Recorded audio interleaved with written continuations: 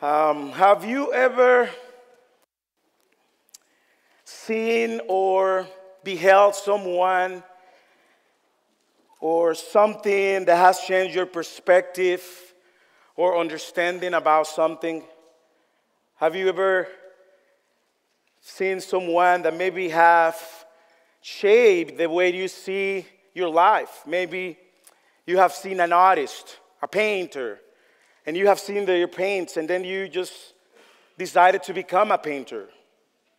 Or maybe you been in an opera, and you have seen this huge expression of God in the midst of their gifts, the gifts displayed in one stage, and you decided I want to be a singer.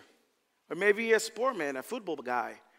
Maybe your father, your grandfather, you have seen them following Jesus, and you decided I want to be like him, I want to follow him. Well, when I was a kid, early in the 80s, maybe I was 5 years old, and the movie Superman came to the Dominican Republic.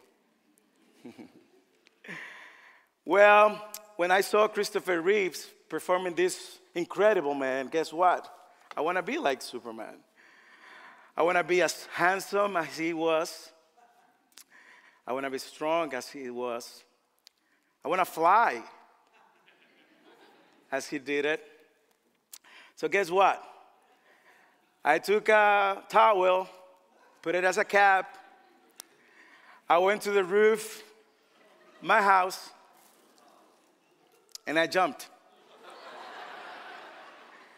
When I woke up, yes, I was in the hospital. Well, honestly, I want to be like him. I just, of course, I know I couldn't be as handsome as he was, but I thought that I can defy gravity. I thought that I can run as fast as he did and all the things that he did in the movie, and we see in the movie. And the text today, in some ways, challenge us to not to defy gravity, but invites us to be like and to follow Jesus, to be a witness of the King of glory. And I invite you to open your Bible, turn on your Bible. If you are online also as well, turn on your Bible in Matthew 17, 1 to 13. If you don't have a Bible, there is some in the pews. If you don't find one, you can read in the screen. If you can read in the screen, listen to me. If you can listen to me, ask the person next to you. If the person next to you doesn't want to read it, talk to us. And we went, yes. So let's open our Bibles in Matthew 17. In the continuation of this series, The Kingdom Come. And we are now heading to the Transfiguration. And just let me help you to put this text in context. Many of you have known, if you have been here for a longer time, that Matthew's intention is to persuade his audience, the Jews, to understand that Jesus is a better king than David. He's a better Moses. He's greater than any prophet in the Old Testament. And the story continues, and of course, 6 days later, Jesus takes Peter, James, and John with him to the high mountain. And now what's happened is what has been happening lately. Jesus, after chapter 14, he decided to disciple, to train them in a very intentional way. If you remember a couple weeks ago, Peter said the confession, "Hey, you are the Christ, the Son of the living God." Then later, Jesus taught them and told them the first time he was explicit, telling them that he will die, he will suffer, he will rise again. Peter missed that part. That's why Peter came with the idea of nobody will do that. But Jesus has been revealing himself, and what happened here is a continuation in the life of the disciple. So let's read this text together. If you have been in Bible, be ready. I think we're going to use the Bible back and forward because Matthew is the gospel that he's the gospel used more the Old Testament, more than 52 times. Why? Because he wanted to demonstrate Jesus is better than the Old Testament. So let's read together Matthew 17:1. And after 6 days, Jesus took with him Peter and James and John, his brother, and led them up a high mountain by themselves. And he was transfigured before them, and his face shone like the sun, and his clothes became white as light. And behold, there appeared to them Moses and Elijah talking with him. What were they talking about? And Peter said to Jesus, Lord, it is good we are here. If you wish, I will make 3 tents here, one for you, one for Moses, and one for Elijah. He was still speaking when, behold, a bright cloud overshadowed them, and a voice from the cloud said, This is my beloved Son, with whom I am well pleased. Listen to him. When the disciples heard this, they fell their faces and were terrified. But Jesus came and touched them, saying, Rise and have no fear. And when they lifted up their eyes, they saw no one but Jesus only.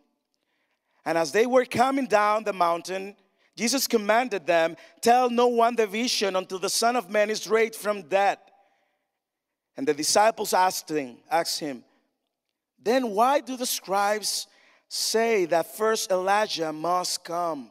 He answered, Elijah does come, and he will restore all things. But I tell you that Elijah has already come, and they did not recognize him, but did to him whatever they pleased. So also the Son of Man will suffer at their hands. Then the disciples understood that he was speaking to them of John the Baptist.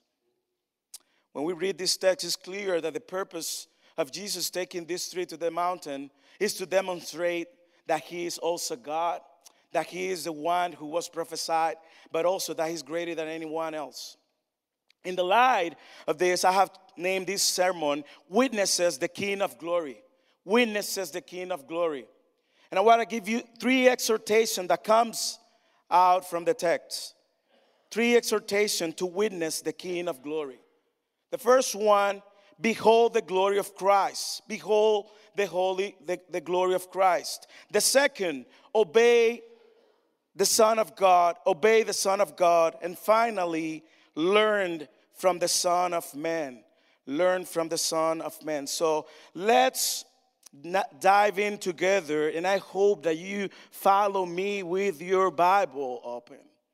Because I may speak, but God will speak through his scripture.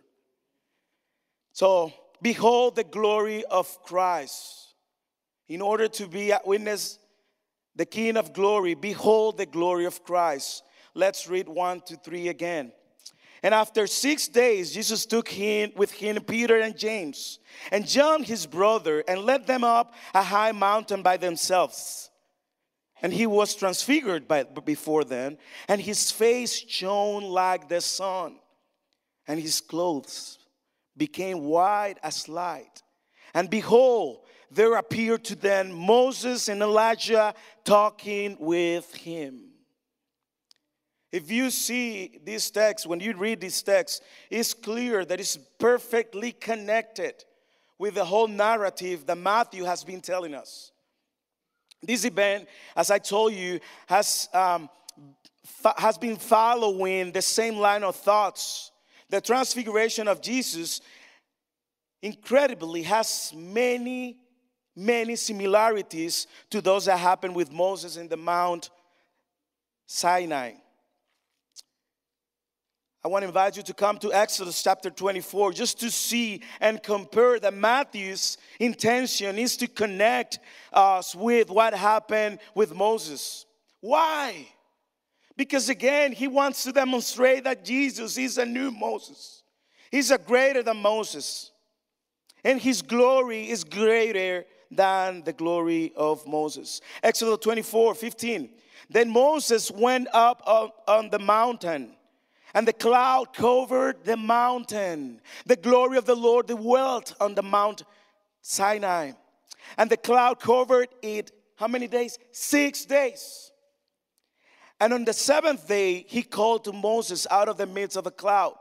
Now the appearance of the glory of the Lord was like a devouring fire on the top of the mountain in the sight of the people of Israel. Moses entered the cloud and went up on the mountain. And Moses was on the mountain 40 days and 40 nights.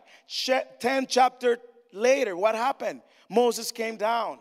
The second time he goes to receive the tables and the 10 commandments. And what happened? Exodus 34:29.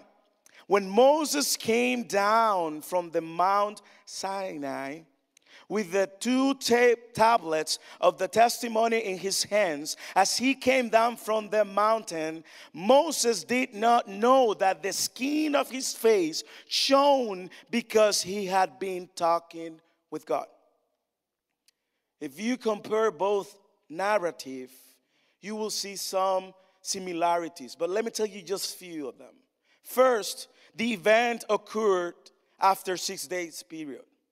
You think that number is there by chance? No. Matthew intentionally is putting that there. Second, the event occurred on a high mountain. A cloud descended and covered the mountain. A voice spoke from the cloud.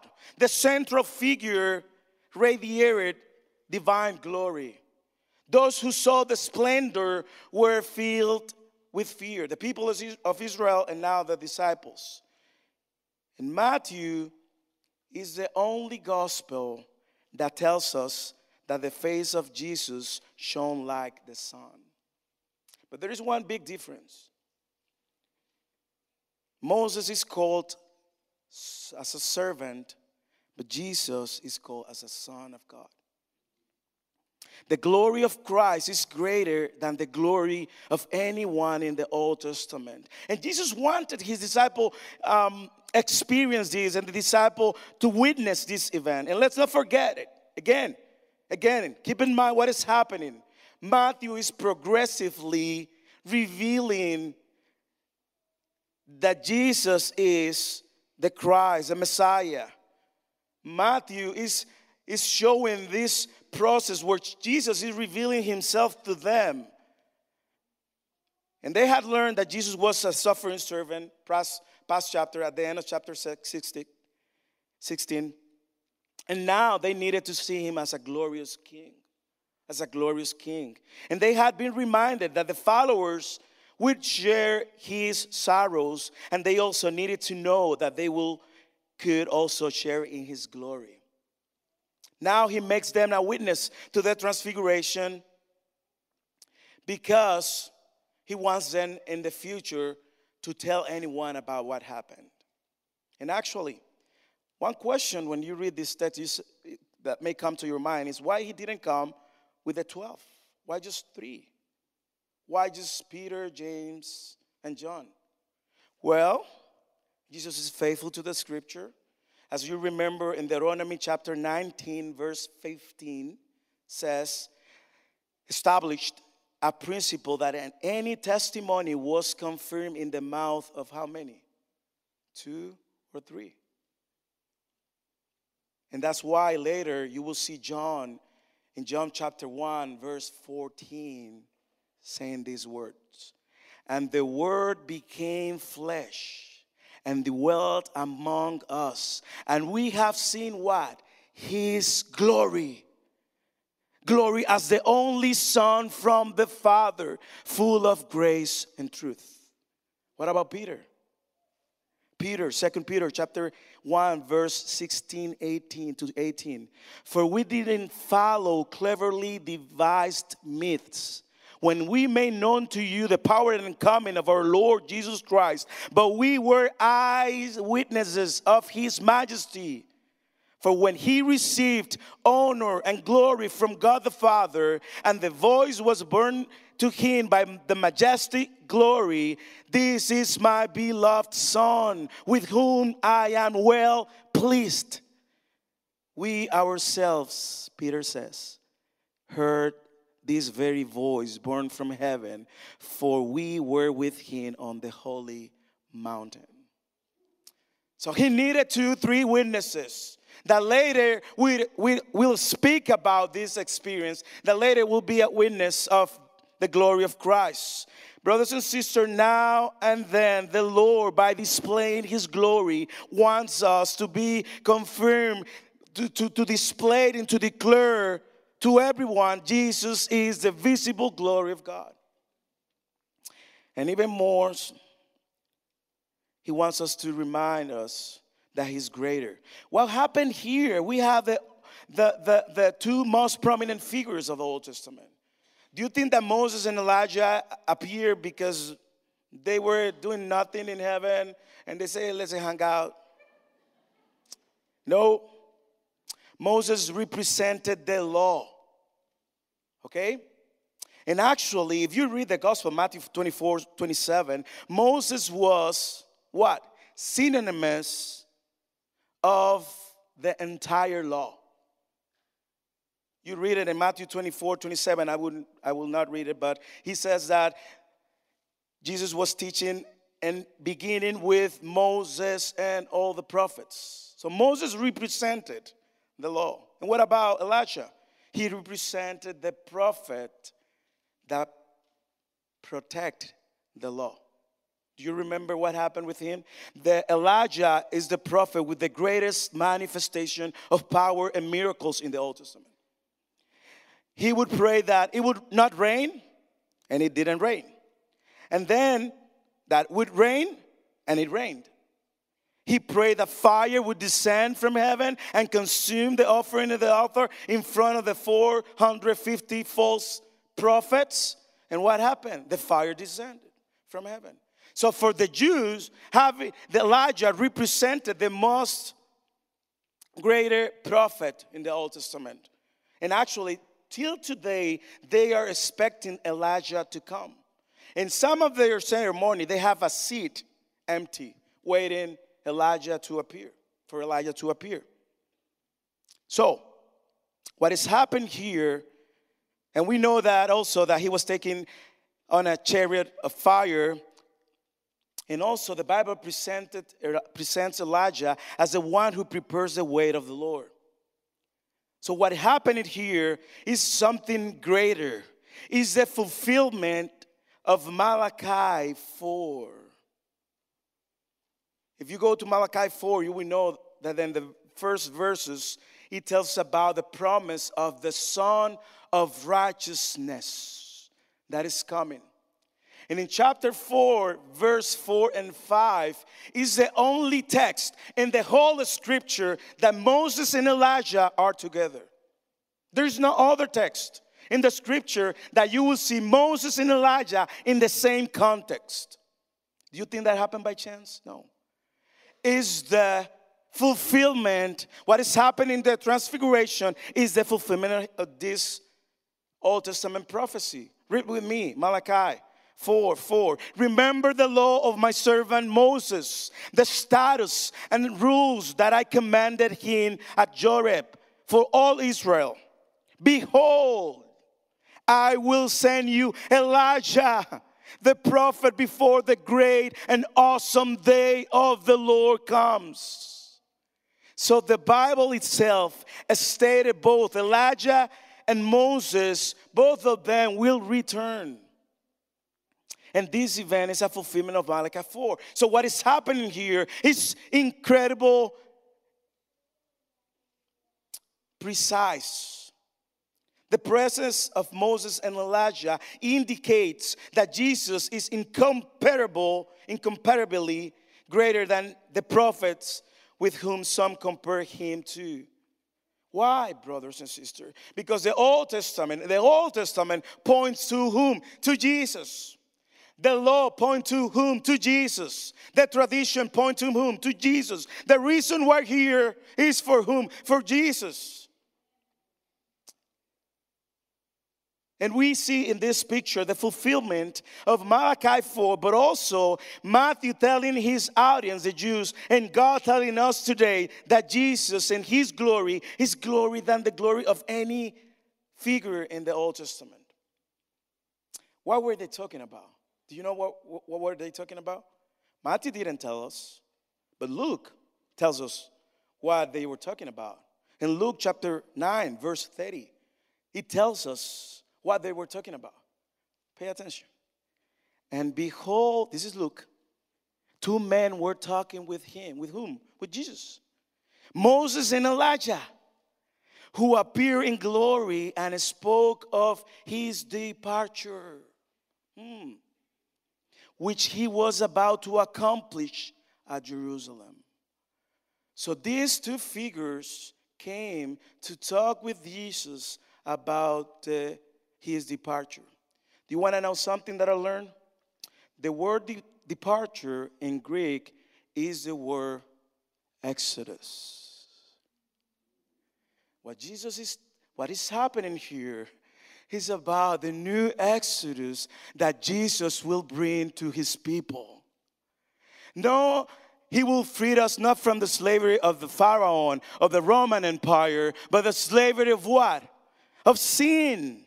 Of sin. And here Moses and Elijah talking about this new Exodus that will deliver us from the slavery of our sins. He wanted his disciple to witness the manifestation of his glory. And now what happened?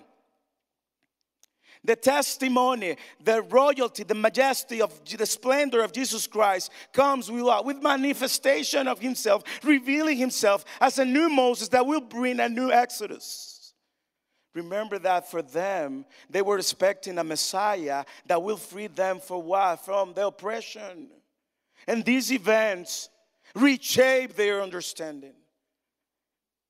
Likewise, as a disciple of Jesus Christ, we are called to declare, brothers and sisters, the glory of Jesus Christ. As a disciple of Christ, we need a deeper understanding of who Jesus is, and he is our God. He's in whom we worship. This truth is not to fulfill our heads with knowledge, brothers and sisters, but to transform our way to see Jesus, of seeing Jesus. Jesus is not a prophet as a Muslim think. He was not created by God as Jehovah's Witnesses think. He was not a religious leader as agnostics think. Jesus was God incarnated, 100% God, 100% man. He is the Son of God. He's the very essence of God. And he is our Redeemer and Savior. And why we are here for? To worship him. Jesus is the visible glory of God. Therefore, brothers and sisters, every time you come into this building to worship him, remember that we are witness of the glory of Christ. But not just for this place. We are called to be witness out of this place as well. So, in order to witness the King of glory, first, behold the glory of Christ. Second, obey the Son of God. Obey the Son of God. Read verses 4 to 8. And Peter said to Jesus. Now Peter has another mood, 6 days before he was rebuked. But now, look at Peter. Again, he does it again, but it's fine. Peter said to Jesus, Lord, I can see him. It is good that we're here. It is good. If you wish, I will make 3 tents here, one for you, and one for Moses, and one for Elijah. He was still speaking when, behold, a bright cloud overshadowed them, and a voice from the cloud said, This is my beloved Son, with whom I am well pleased. Listen to him.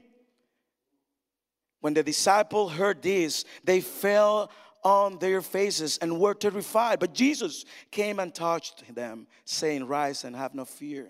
And when they lifted up their eyes, they saw no one but Jesus only.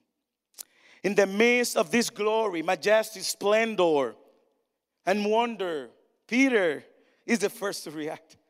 Peter again. But don't blame Peter. We all, in some ways, are Peter. Pastor, when? Well, every time you want to do your will instead God will. Every time we try to tell God what to do. We are Peter. Between us, you know what my first name is? Don't tell anyone. Peter. Pedro. So we are Peter sometimes. But don't blame Peter. Don't blame Peter. I said last week in the Spanish service that Jesus told him like, hey, what you have said, that I am the Christ, the Son of the living God, was revealed by the Father. Jesus told him that he will give him the keys of heaven, authority. And now he's part of this inner circle of three. Don't blame Peter to react. He feels that he's in charge, that he's empowered, that he can advise God. But we are like Peter. Just keep that in mind. Because Peter was correct in his understanding of what was happening. He saw the kingdom. He was experiencing the kingdom. But he was running his timing. But he was right. Actually, let me tell you this. In these very same days, they were celebrating the feast of what? Of booths. Tents. So it was an idea. It was like a fair idea. Hey, we are celebrating. This is the days where we celebrate the Feast of Booths. So why we don't do 3 tents? One for you, one for Moses. But Peter still has a hard time in understanding that Jesus is not at the same level of Moses and Elijah. And that's the problem.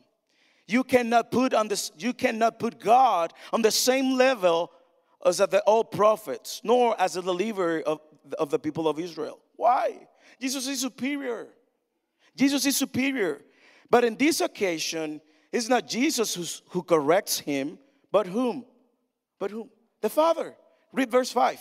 He was still speaking when, behold, a bright cloud overshadowed them, and a voice from the cloud said, "This is my beloved Son, with whom I am well pleased. Listen to him." And let me tell you, I don't have time to unpack just this very good sentence that we have. But let me do it briefly. What did God say this? This is my Son. And probably the first idea that comes to our minds is he's an offspring of God. No, he's a creation of God. He was created by God. No. What it means in the very first essence is like this. The Son is of the same essence as the Father. And that's why in John 10 and 15, he will says, if you have seen me, you have seen the Father. So he's saying, this is the same essence as me, my person. This is my Son. But he only said that. He said, he is my beloved Son. And this communicates us that this is not only a practical relationship, but a relationship centered on love. There is not envy between them. They are not fighting for glory. They're not wrestling about who's greater than other. This is a relationship centered on love. Committed. It's a relationship of commitment, of identification in very way. But he not only says that he's my beloved Son, but also that he's my beloved Son in whom I am pleased? No, well pleased. In other words, I, the Father, take pleasure in what he says, in everything that he does, in everything that he will do. I am pleased with his obedience and surrender to the divine plan as a faithful and suffering servant. I am pleased in what he will do. What Jesus was going to do. We know that he have already seen Jesus going to Jerusalem according to the divine plan. He will suffer according to the divine plan. He will give his life on the cross according to the divine plan. And on the third day, he will raise again according to the divine plan. And he will be the Savior and deliverer of everyone who confesses his sin and believes in him for salvation, surrendering his life to his lordship according to his divine plan. But even more, because he is my beloved Son in whom I am well pleased. Listen to him. Listen to him. What do you mean? God. Well, do what he says. Teach what he teaches. If he says, love God, so what would you do? Love God. If he says, love your neighbor, so love your neighbor. If he says, confess our sins, so confess your sins. If he says to forgive those who have offended you, so forgive them. If he says we must deny ourselves, so let us deny ourselves. If he says go to the nation, so let's go to the nation.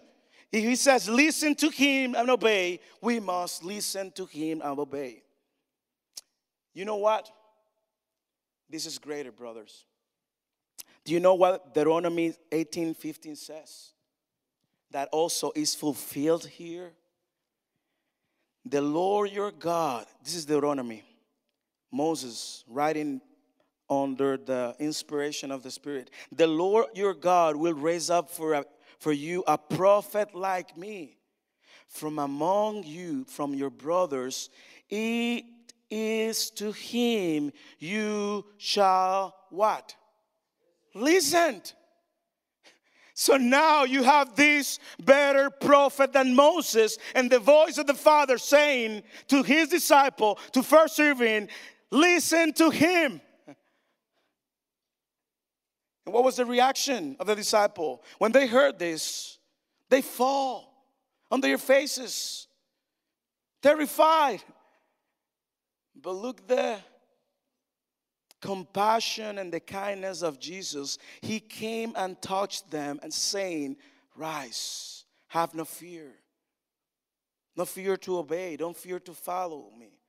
And when they lift up their eyes, they saw no one but Jesus only. And from now on, they will look at Jesus. They will listen to Jesus. And they will follow Jesus. No other but Jesus. Brothers and sisters, as a disciple of Christ, I know that we have two extremes. The extreme of legalism that want to put in our shoulder the burden of obedience as a legalistic way. But you have the other extreme that says, no, it's just grace. No, let me tell you, as a disciple of Christ, we must obey him in everything. It would be one of the evidence that we are children of God. If you are struggling to obey God, that's good. You may not do it perfectly because Jesus did it perfectly, but at least you have a new nature. You have a new heart. Do you know, have you seen what it says in Ezekiel chapter 36? Do you know what it says? That when this new covenant comes, which refers to Jesus Christ, he will put what? His Spirit. And what would happen? Then we will be able to obey. Chapter 36:24. For I will take you from the nations, gather you from all the lands, and bring you into your own land. Then I will sprinkle clean water on you. This is the born in the water. And I will sprinkle clean water on you, and you will be clean. And I will cleanse you from all your filthiness and from all your idols. Moreover, I will give you a new heart and put a new spirit within you. And I will remove the heart of stone from your flesh and give you a heart of flesh. To do what? I will put my spirit. This is born from a spirit. And I will put my spirit within you and cause you to walk in my statutes, and you will be careful to observe my ordinances. Obedience is an evidence that we are Christians. Moreover, obedience is an evidence that we love God. Obedience is an evidence that we are in the love of God. Read John 50:10. If you keep my commandments, you will abide in my love. As our disciples now, we have Jesus as our goal, as our center, the center of our life. Hebrew chapter 1, verse 1 and 2. Long ago, at many times, in many ways, God spoke to our fathers by the prophets.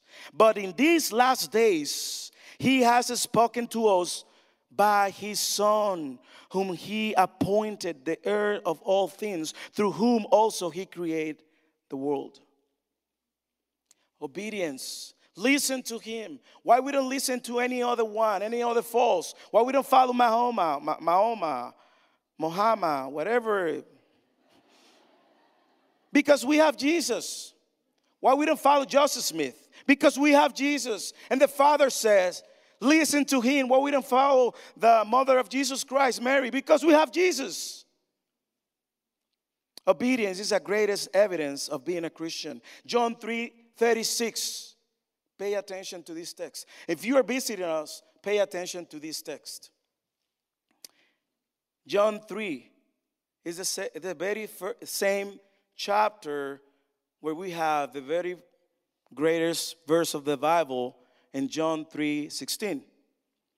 But in verse 36, it says, whoever believes in the Son has eternal life. What a good news. Whoever does not obey the Son shall not see life, but the wrath of God remains on him.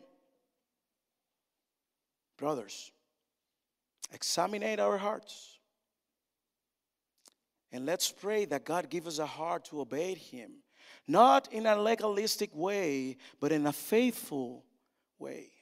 We are not saved because we obey. But we obey because we have been saved. So in order to witness the King of glory, behold the glory of Christ, the visible glory of God. Second, obey the Son of God because He's the voice of the Father, the voice of God. And finally, learn from the Son of Man. Learn from the Son of Man. And what happened is that now we have a section, a lecture that is open with the disciple. Verse 9. And as they were coming down the mountain, Jesus commanded them, the first commandment. Tell no one the vision until the Son of Man is raised from death.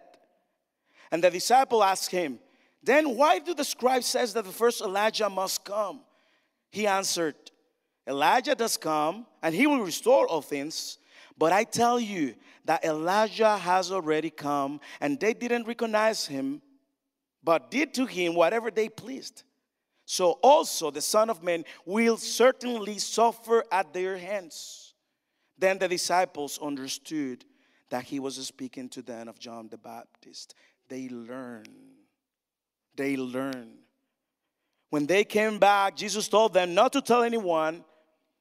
And that's what we see, that after his resurrection, finally they understand that Jesus was the Messiah, the Christ, a better king, a better Moses, a better prophet. And what they did, when the Holy Spirit came, they were empowered and they told everyone about this King Jesus, the only way to the Father.